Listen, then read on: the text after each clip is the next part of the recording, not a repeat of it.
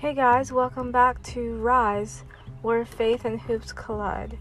Today I just want to talk about what's kind of going on in our world and my opinion, my perspective, and what the Lord says about, what's going on in the hearts of men. And so I'll start with saying, I know it's really hard to address racial topics because it brings up a lot of feelings, a lot of opinions, and it's hard. But I think the first step for healing in our nation is to really talk about these issues and talk about the injustices that are going on.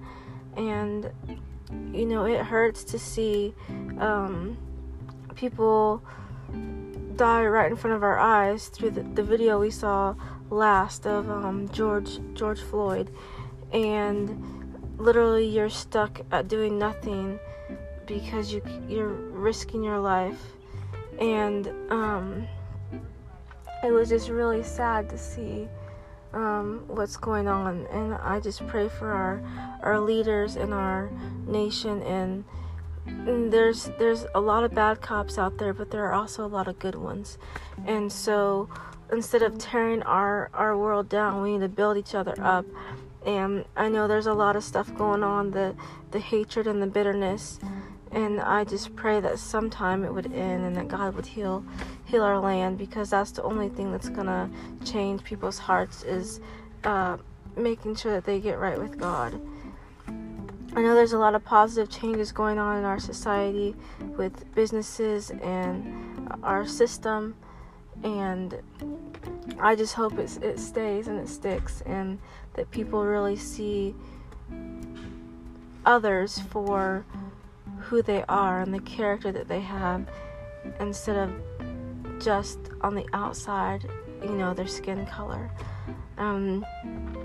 As far as, myself being African American and growing up in Lawrence, I would say I had my fair share of different obstacles I had to overcome regarding race. And I remember one time going into a store and just being profiled, being watched as a teenager, and just feeling very uncomfortable because I knew I was being watched. And I knew it was probably because of my skin color. And you know what? I never went back to that store after that. So, it happens. It's not necessarily that it happened, but that it's how you react to what happens. And so, also growing up, I went to a private school. Most of my peers were white, some were Asian, but there was not very many African Americans. And in fact, I think I was maybe one of maybe two at the time for several years. And I just remember the awkwardness it felt at times, because everything is a little different. So that kind of really made me think about, as I was reflecting back to those childhood days, like how people treat you matters. And when you look at why they're treating you the way they are, it really says a lot about them and what's in their hearts. And so I just hope you self-reflect and make sure that your heart is where it's supposed to be, and really just love other people and embrace the differences. How incredible is it that there's, millions of people on this earth, and not one of us have the same fingerprint. Not one of us have the same amount of hair on our heads. When you look into the Bible and what God says about his people, it says that we are his masterpiece, created in his image. Like, how awesome is that, to think that we are God's most prized possession, and He loves us so incredibly much.